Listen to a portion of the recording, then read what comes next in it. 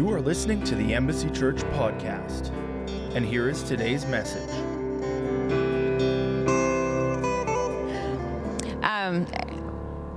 We're continuing our talk today on unity and community, and I wanted to say just a few things on that.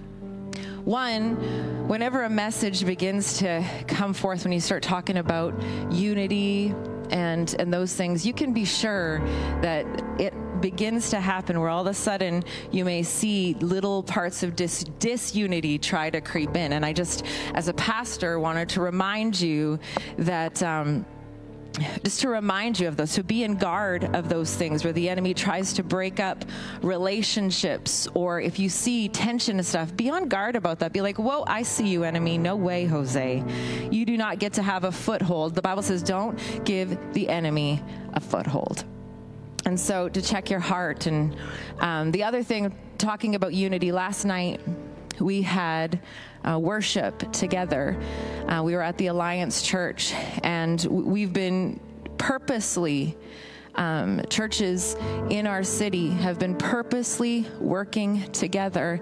And I just wanted to say the importance of that, of us joining together for those things, because this is what the Lord is doing.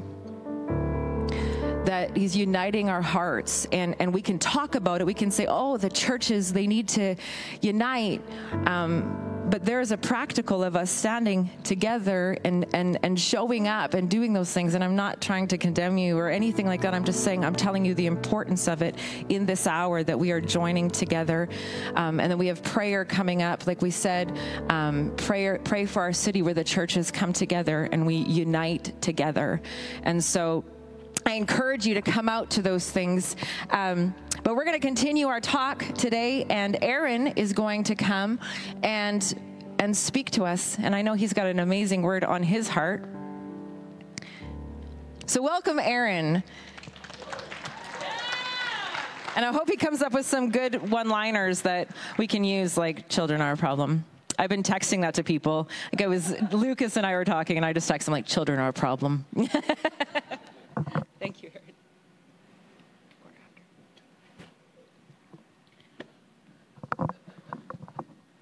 Okay.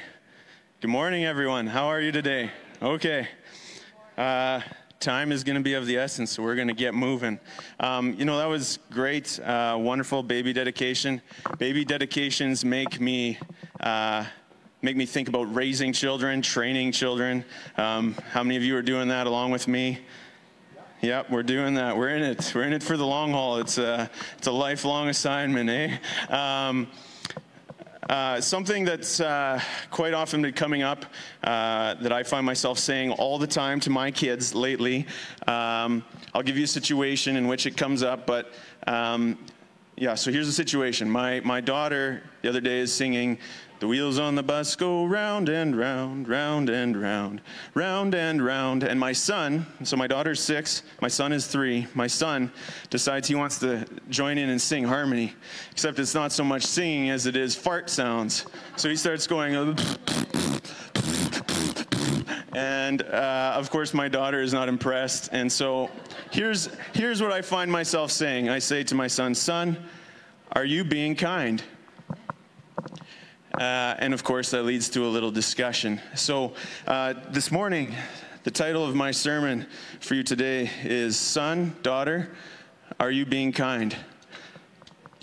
And you might say, well, that doesn't sound like a sermon on unity, but, and you know what? This sermon is not the kind of sermon that I would have thought that I would be bringing today. But it's the sermon I was given, and it's the sermon I'm going to give. So how many of you know that without kindness, there's no unity? If I go around being a jerk, who's going to want to work with me here? Good. I'm glad. You wouldn't want to work with me, even if I was being a jerk. So what we're going to do this morning, like I said, this sermon, you can pray for me. This is a different style of sermon than I thought that I would bring. I'm going to go through some stories today in the Bible. I prefer just to pick a scripture and dissect it, but today I'm going to tell a few stories from the Bible. I've got a story or two of my own, and I hope I don't talk too fast for you, but I'm going to try and make this happen, okay? So I timed it. It was roughly 35 minutes. Megan said I had 30, so we're gonna make a mile. If you want to go to Acts chapter 10, this is a story about Cornelius and Peter. They're the main characters in this story. Peter, he's just coming off doing an amazing, Jesus used him to do an amazing miracle in Joppa. There was this lady named Tabitha. She died. She was an awesome lady. She dies. Peter goes to Joppa. God uses him to heal this lady. So that's where Peter's just coming off of. Cornelius is, he is from Caesarea. He is not a Jew. So he is a Gentile. And what you need to know about that is very important, is at this time, Jews and Gentiles have nothing to do with each other. Don't want nothing to do with each other. In fact, it's unlawful for a Jew to go to a Gentile's house. It's unlawful, okay, by the Jewish law. So it's a no-go, Captain. So he is a centurion of the Italian cohort. And so I'm in Acts 10. I'm not necessarily reading all of it, but you can jump around and follow with me. Some of it I'm going to have to paraphrase. Some of it I'm going to read direct, okay? Are you with me? All right, okay. So what it does tell us in verse 2 about Cornelius is that he was a devout man who feared God with all his household and gave many alms to the Jewish people, and he prayed to God continually. So we know that he feared God and that he had a hunger for God, but he has never heard the gospel yet. Okay? So keep that in mind. So how this story goes is Cornelius gets a vision. And in the vision, there's an angel, and he says, hey, there's this dude over there in Joppa. His name's Peter. Send for him. He's got a message for you. So Cornelius sends a couple of his men to Joppa. The next day, Peter, he gets hungry, and he falls into a trance or a vision. And in this vision, it says around verse 11 that the sky opened up, a great sheet came down. There were all kinds of four-footed animals and crawling creatures of the earth and birds of the air. And a voice came to him, Peter, get up, kill, and eat. But Peter said, by no means, Lord, for I have never eaten anything unholy or unclean. Again, the voice came to him a second time. What God has cleansed, no longer consider unholy. This happens 3 times, it says. And Peter, it says, is greatly confused. He's not quite sure what to think of this. As this is happening, the dudes from Cornelius show up at the place he's staying. And the Holy Spirit says to Peter, hey, there's guys here looking for you. Go see what they want. So Peter goes down. He meets these guys. He asks, hey, why are you here? And Cornelius's men say, Cornelius, a centurion, a righteous and God-fearing man, he was directed by an angel to send for you because you have a message for us. So Peter invites them in. So now this is a part that I'm not adding, but I'm supposing, because Peter is coming from generations upon generations upon generations of people who have nothing to do with Gentiles. Okay? He just is getting invited to a Gentile's home. All right? He's got to be confused. He's got to be fighting with what the right thing to do is in this situation. There's no way that it was just an easy flip the switch, okay, I'm throwing away hundreds of years of tradition and doing this. There's just no way. Okay? So I can only imagine what that night would have been like for Peter. He's trying to figure out what he's going to do with this. But in the morning, he gets up. He obviously decides that he's at least going to go check it out. So he goes with these guys from Joppa to Caesarea. Now, Cornelius, he throws this huge house party. Like everybody, all his friends, all his family, he gets them all together. He's figuring if this guy's coming, we're going to be ready to make it count. And when he sees Peter coming, it says he falls down and worships him. Peter right away says, no, man, stand up. I'm just a man. I'm just like you. You don't need to worship me. And Peter says in verse 28, You yourselves know how unlawful it is for a man who is a Jew to associate with a foreigner or to visit him. And yet God has shown me that I should not call any man unholy or unclean. God showed Peter something in this time, that there's no person. God is no respecter. Thank you, everyone. God is no respecter of persons. Up till then, the Jews really did believe that God had their hand on the Jews. But Peter is shown that. Okay, so keep that in mind. So he's like, Cornelius, why did you invite me here? Cornelius is like, well, I had a dream. There was an angel, and he told me what to do, and I sent, it says in 33, I sent for you immediately, and you have been kind enough to come. Now I believe you have a message, so lay it on us. And what ends up happening in this story is, from there is, like I said, these guys have never heard the gospel, so Peter tells them about Jesus, his life, death, resurrection. And what it says is the Holy Spirit fell on the whole place. And there were some people who came with Peter from Joppa, some other Jews, and it says that they were amazed. They never probably believed that it could happen, but it happened. You might be wondering where I'm going with this, so let me bring it together a little bit for you. You see, we live in this world where people openly say, I don't like other people.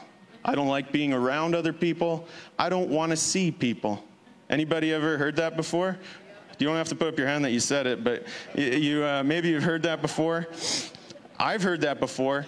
The crazy part is when we say that or when we post that online, other people are reading it.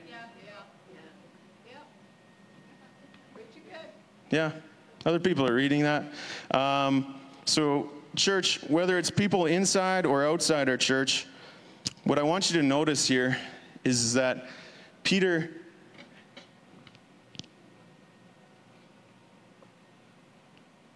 took this opportunity to do an act of kindness for somebody. He loved Jesus to the extreme that he wanted everyone to know the gospel. And he didn't know it yet that he was going to share it with Gentiles. But he did have that burning compassion, burning kindness in him to share the love of Jesus with everybody. And God opened a door that he thought was closed, and he took, out of the kindness of his heart, his desire to show other people Jesus. He went. One act of kindness out of obedience can change someone's whole world.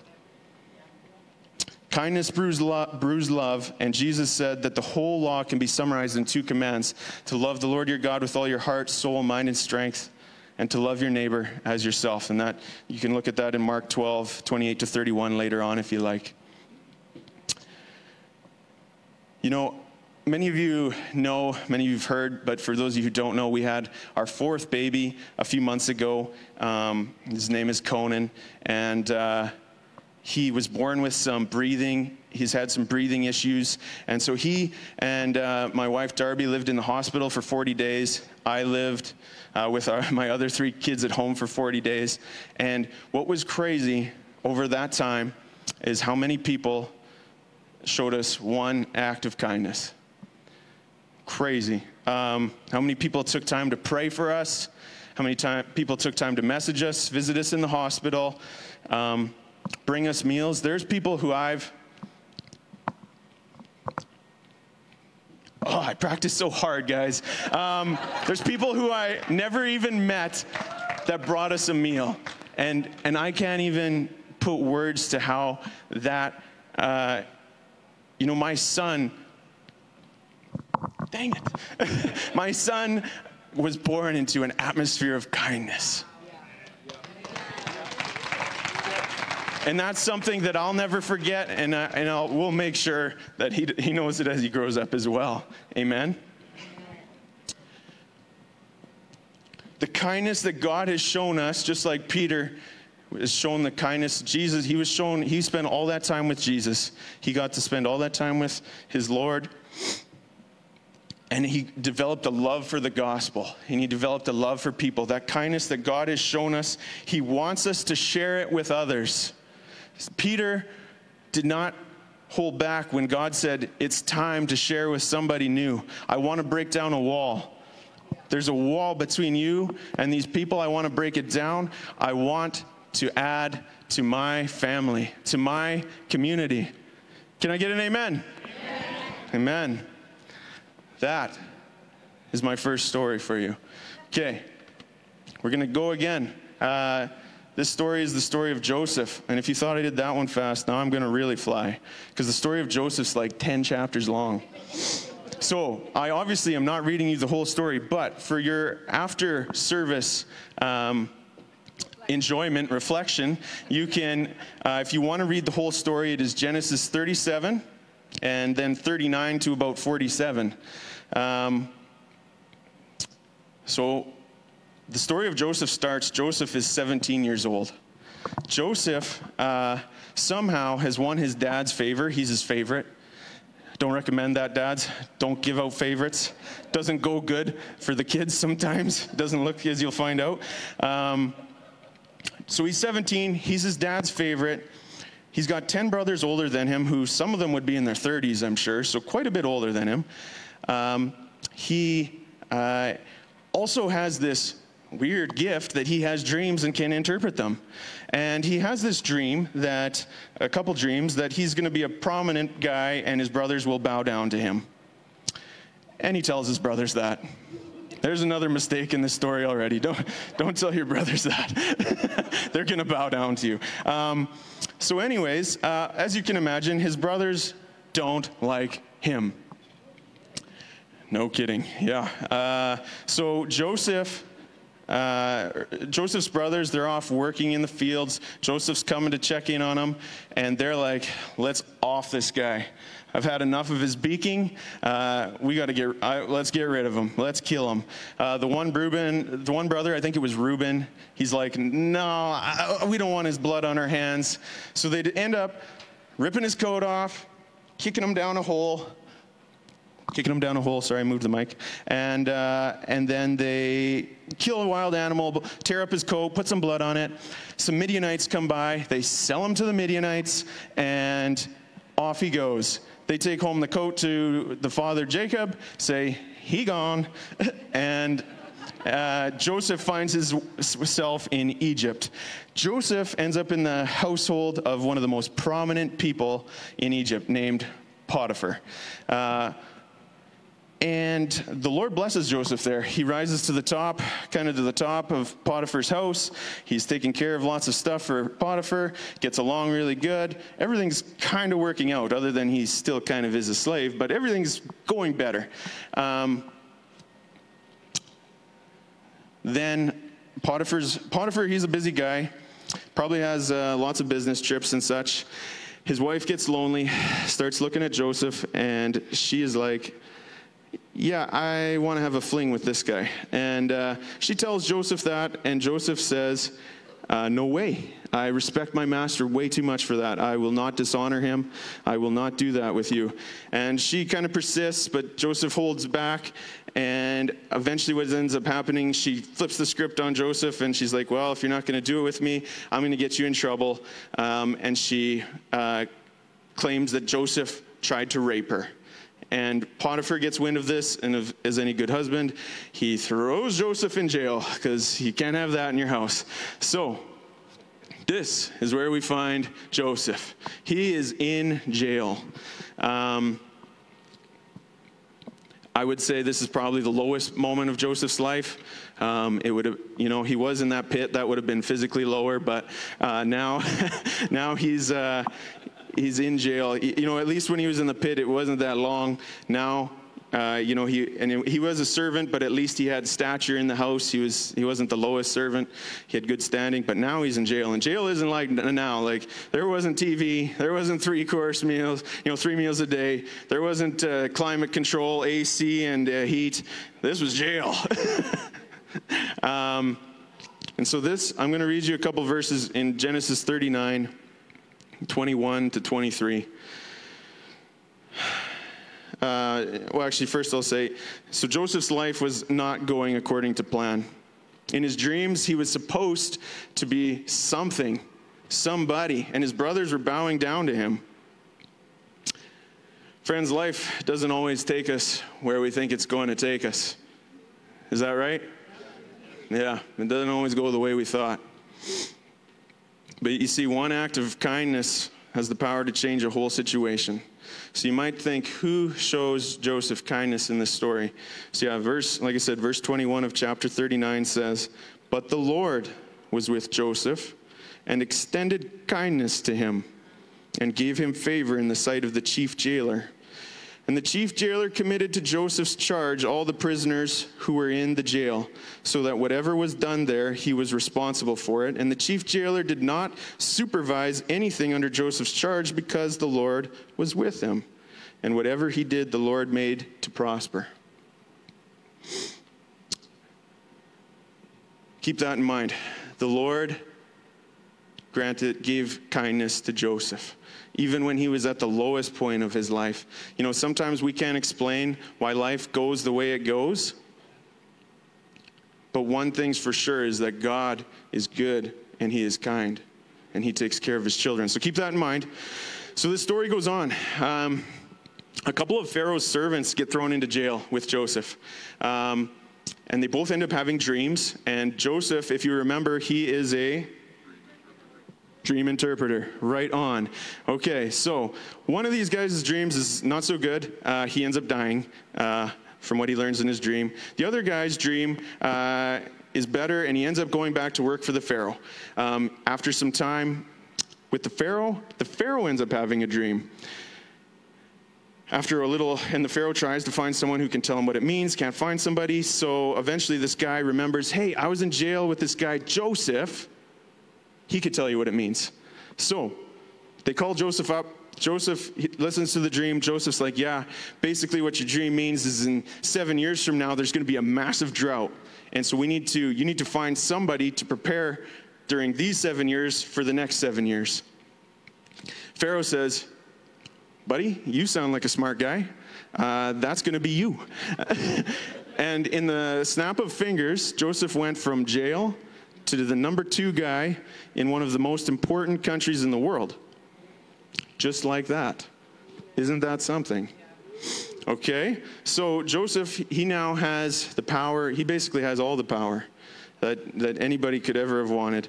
So Joseph goes right to work. He starts storing up food in preparation for this drought. 7 years go by.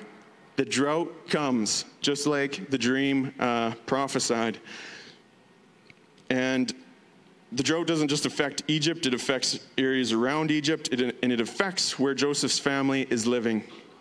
Joseph's brothers, they come up to get some food. When they get there, they think Joseph probably really is dead, and B, it's been 13 plus years over the course of this, so they don't recognize him.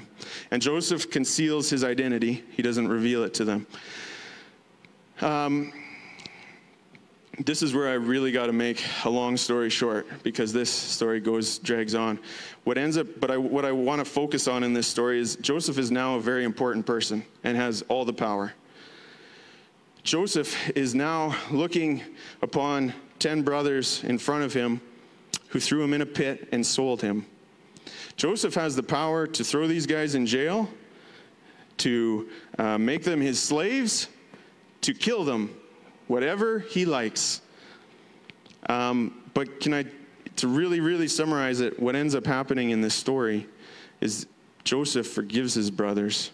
He shows them kindness, and he actually brings them all to Egypt to live a better life with him.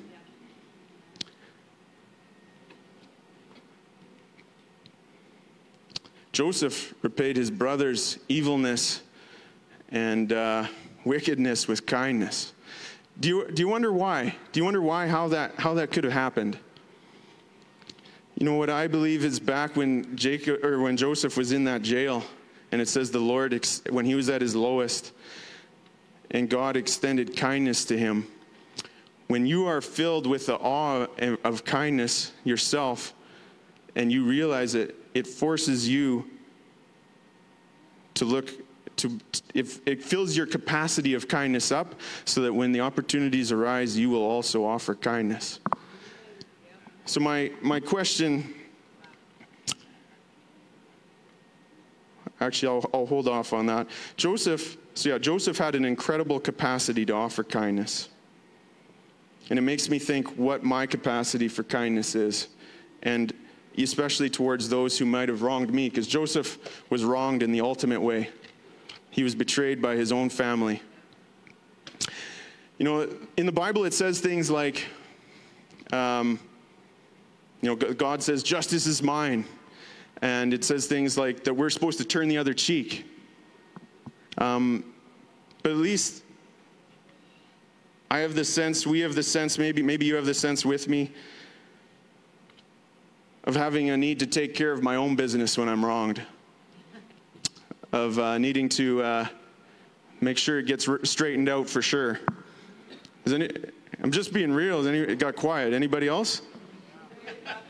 Yeah, a couple times, once or twice maybe, yeah. But God is showing me that these thoughts, they don't promote community. They don't promote unity. I think God is capable of being God. The big question is am I capable of being obedient to Him and trusting Him in what He says?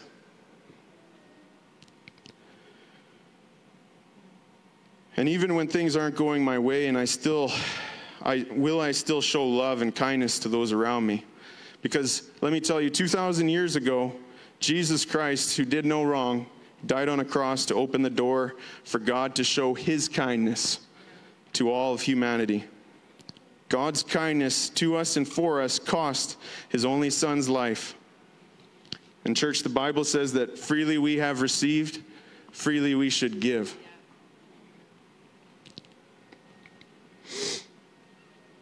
Joseph was shown so much kindness by the Lord that when the time came, he extended that to his brothers. He realized what he'd been given, and he gave. When you know the kindness you've been shown,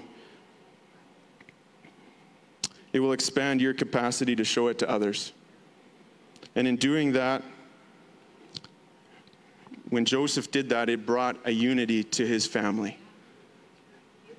It brought healing. He extended that kindness. Amen? Are you still with me? How are we doing? Okay, we're going to make it close.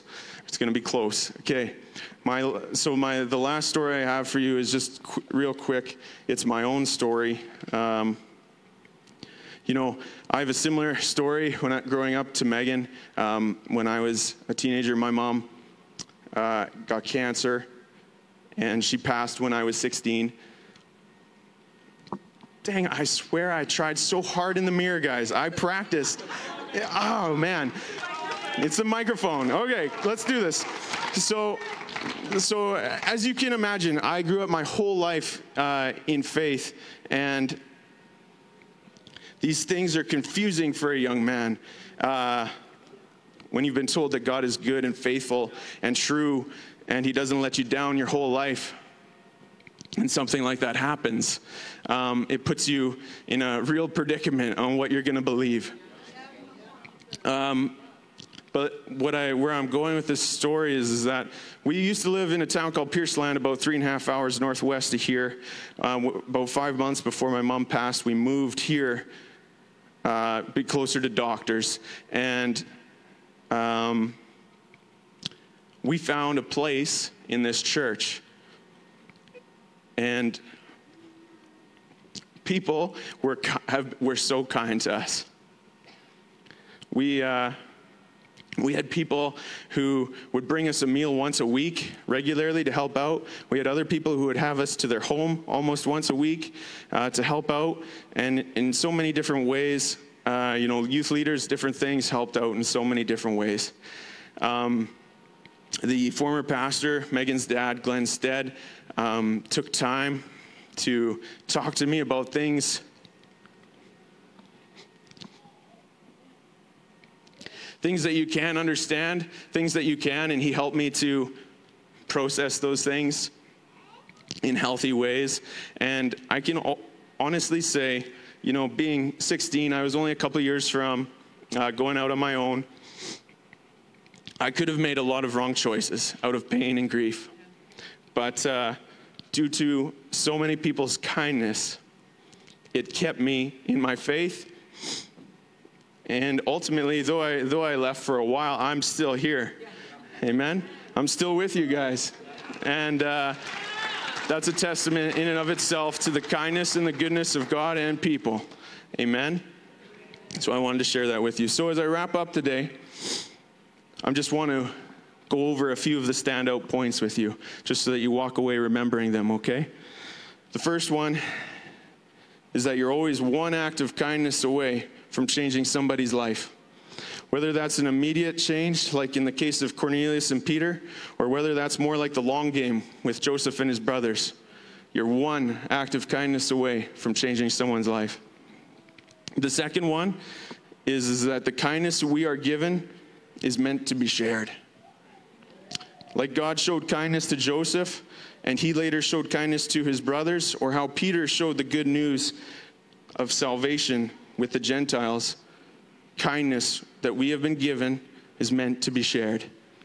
And lastly, kindness will lead to unity.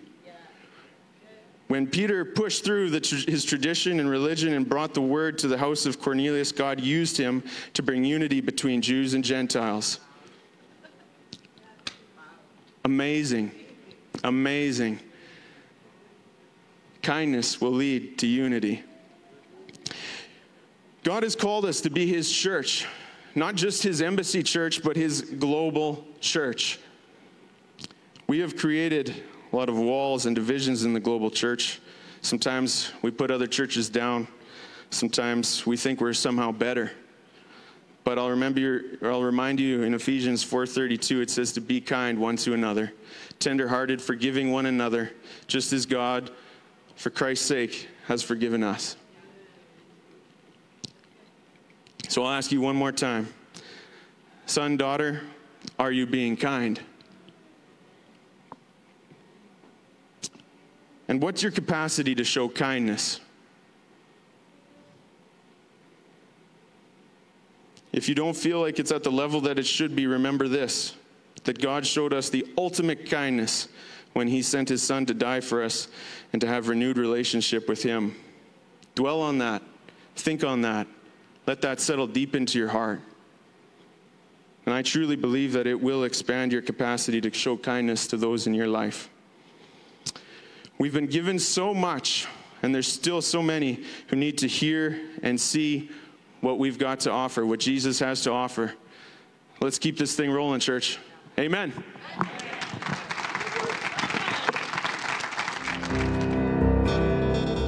For more information about Embassy Church, visit our website at embassychurch.ca.